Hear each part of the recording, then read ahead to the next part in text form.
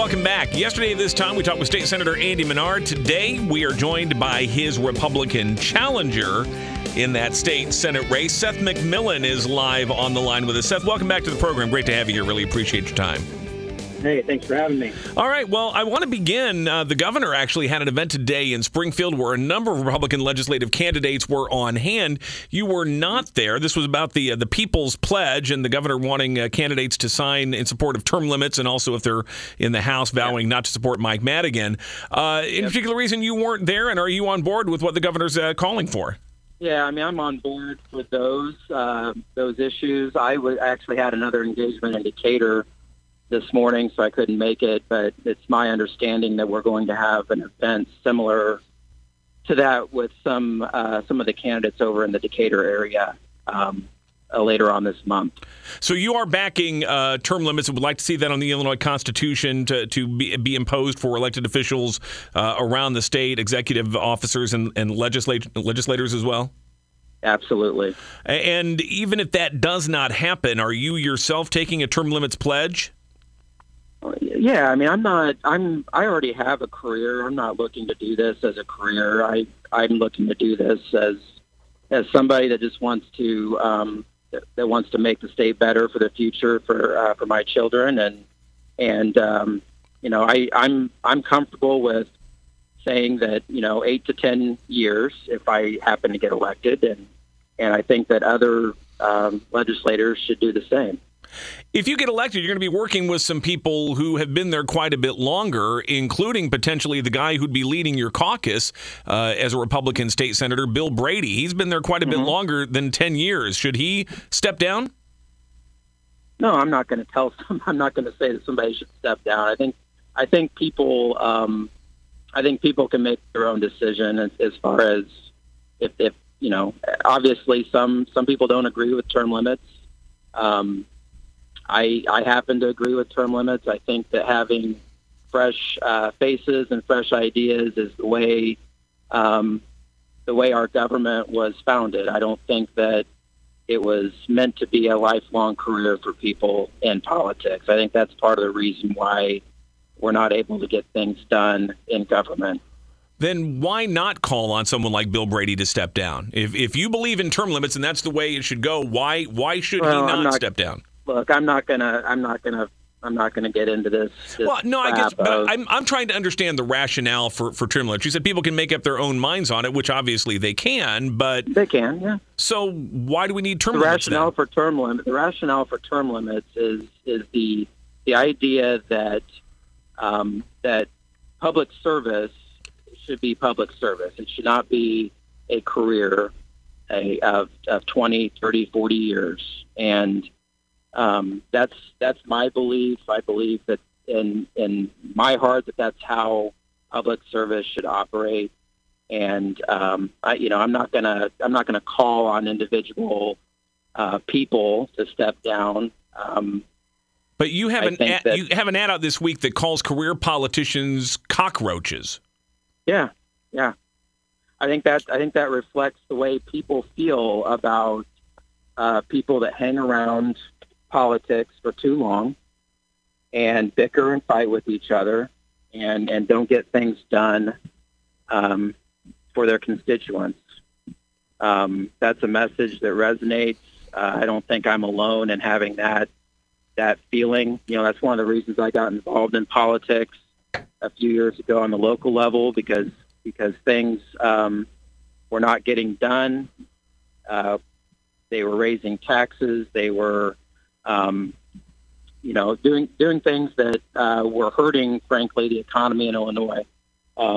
There's a reason why we are the bottom of 50 states, and that's because we have people that are serving their own self-interests and the interests of special interests in the state. So that's the way to get rid of that is to have term limits or fair maps. I mean, I would take a fair map amendment over term limits. But one or the other is going to have to happen in Illinois in order to rid ourselves of people that are not doing the people's work. Talking with Seth McMillian, who is running for the state Senate, seat currently held by Andy Minar. Either one of those things, while very popular, it would take a while to implement either one. We wouldn't see the effects of any change in the maps for at least 4 more years. Term limits would take another 10 years to actually see it start to take effect. In the meantime, how would it be different if you were our state senator from the 48th district as opposed to Andy Minar? What would you do differently, and how would you achieve some of the objectives that you've set out? Well, I mean, obviously, we'd be working with a Democratic majority, so I would work with the other side to try to get as much done as I could. Now, I think the most important thing is that I'd represent the people in my district, and the people in my district don't agree with Andy Minar's voting record, and that's clear by the polling data that we have. We have a district that is conservative, that doesn't believe in sanctuary states, abortion, tax increases. The list goes on, and those are positions that Andy Minar has taken. And so my goal would be to represent the values and the interests of my district, and that would be my goal. And I think by chipping away one seat at a time, whether it's in the House or the Senate, that's how we're going to change things in Illinois. So tell me what would be a top priority for you if you're elected that would reflect those views in your district, things that people support that they're not getting right now from Andy Minar. Well, the top priority for me would be stopping another tax increase, or trying to stop a mileage tax that J.B. Pritzker and others are talking about. And the other thing would be to try to advocate for repealing things like HB 40 and trying to stand up against further legislation that would push Illinois towards being a sanctuary state. Those are things that people in the 48th district, they don't agree with those issues. They don't agree with the direction that Democrats in Illinois have pushed our state, and those are the issues that I would stand up against. Let's talk about the tax issue. Even the governor proposed and signed off on a budget that spends every penny of the tax increase that was enacted a year ago. And even spends more. And so how do we fix that? Because, where would you start cutting that budget? Well, Jim, we're going to talk about growing our economy. And that is everybody immediately wants to talk about, well, where would you cut? Where would you cut? Well, we need to grow our economy. We've lost so many people in Illinois that we could possibly lose 1, maybe 2 congressional seats in our state. And those are a lot of taxpayers that are no longer here working and paying taxes. That's what we have to reverse. We have to reverse that trend. And in order to do that, I think we need to have a balanced budget going forward. And eventually we can talk about trying to bring that tax rate back down. And we also need to talk about corporate tax rates. We need to talk about the death tax in Illinois. That's something that's important to a lot of farmers and business owners, that they have worked to create a farm or a business that they want to pass on to the next generation. Those are issues that we can work on in Illinois that we could hopefully get people to want to stay here and want to build businesses here. And that's ultimately how we're going to balance our budget in the long term, and we're going to be able to fund some of the programs that are important to people in this state. Can you do that? I want to advocate for. Can you do that and also address the unfunded pension liability? I think the unfunded pension liability would be addressed over time as we grow our economy. Right now we need to just make sure we fully fund those payments.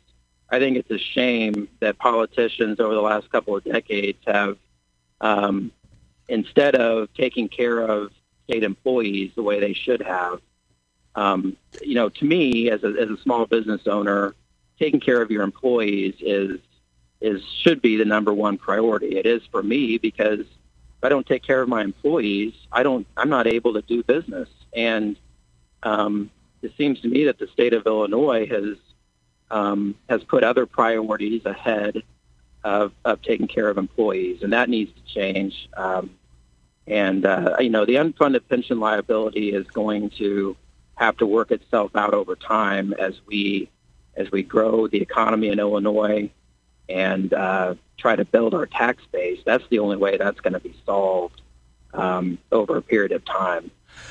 One of the bills that Andy Minar supported, it was vetoed by Governor Bruce Rauner a few weeks back, was the bill that would have set a higher minimum annual salary for teachers, mandated that eventually up to $40,000 a year. What are your thoughts on that legislation, and should that veto be overridden? Well, I think that, obviously teachers need a fair wage. The wage set by statute now is way too low. I think that the legislation that was vetoed called for $32,000 minimum, which also included the pension contribution from the school district as well. But I look at this as a local control issue. I was on a school board for 8 years where I was on the negotiating committee 3 times, and we the local union and the school district got along well. In those negotiations, we were able to do what we needed to do to take care of our teachers the best we could. And I don't like to see additional mandates on school districts. I think local school districts and local union representatives should be able to come to an agreement. And that's why we have arbitration, and we have local boards and local union reps.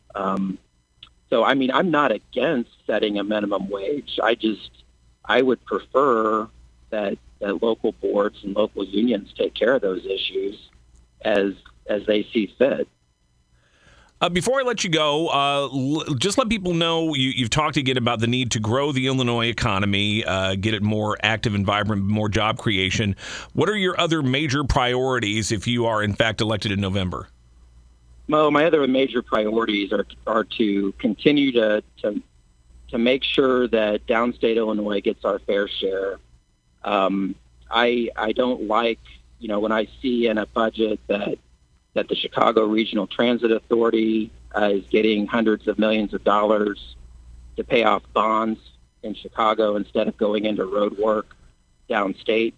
But can I ask on that? Because there was a study out recently from the Paul Simon Public Policy Institute down at SIU Carbondale, which says that actually downstate Illinois gets much more back in tax revenue than we pay in compared to Chicago, which actually gets less in tax revenue than it pays in. You're correct about the study, but that study is taking into consideration everything. I'm talking specifically about the road fund, and I'm talking specifically about an RTA bailout to pay out bonds. That's, the study that you're talking about is taking into consideration everything that comes in and goes out, as far as state aid and that type of thing. I want to see more road work in downstate Illinois. I want to see laborers and people going back to work to build up our infrastructure so we can grow a downstate economy. Our downstate communities are hurting. Take a drive around my district and see, it's sad that we have communities that are losing population. There's not enough opportunity, and being able to fix our infrastructure is a big part of that. I want to see our downstate, power generation abilities. I've been talking to some people about solar and wind opportunities in my home county, which is exciting for us. So those are the types of things that I want to work on to be able to get the policies in place to be able to grow downstate Illinois. And, I appreciate the study that Paul Simon Institute did, but but I think there are some specific areas that we're not getting attention. Before I let you go, I have to ask you about the report that was on WCIA last night about monies that your company received from the Taylorville School District while you were on the school board, and said that the proper disclosures weren't filed. You indicated you're in the process of submitting amended reports.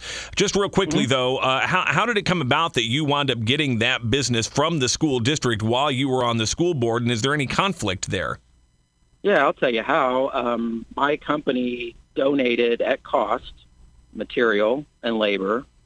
It was voted on by the full school board. There was nothing done behind closed doors. The Democrat Party is going to try to make this out to be the next Watergate scandal, and it's really ridiculous. I was reimbursed for services that we did, which, by the way, I was the only local contractor that was licensed and insured to do those types of treatments on our local football field.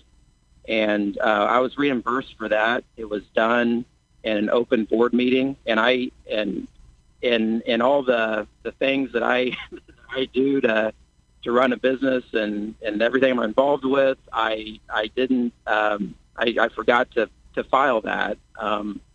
And to be frank about it, I didn't realize that the amount had been high enough to where I had to disclose it. But we're talking about small amounts that went towards fertilizer and weed control applications on our high school football field. And we're taking care of that. It's an issue that I should have disclosed, and that should be the end of it after we get those things finished. I appreciate you addressing it. If people want to learn more about your candidacy, where can they go online to do that? SethMcMillian.com. Seth McMillian, Republican candidate in the 48th State Senate District, running for the seat currently held by Andy Minar. Really appreciate your time this afternoon. Thank you. All right. Thank you.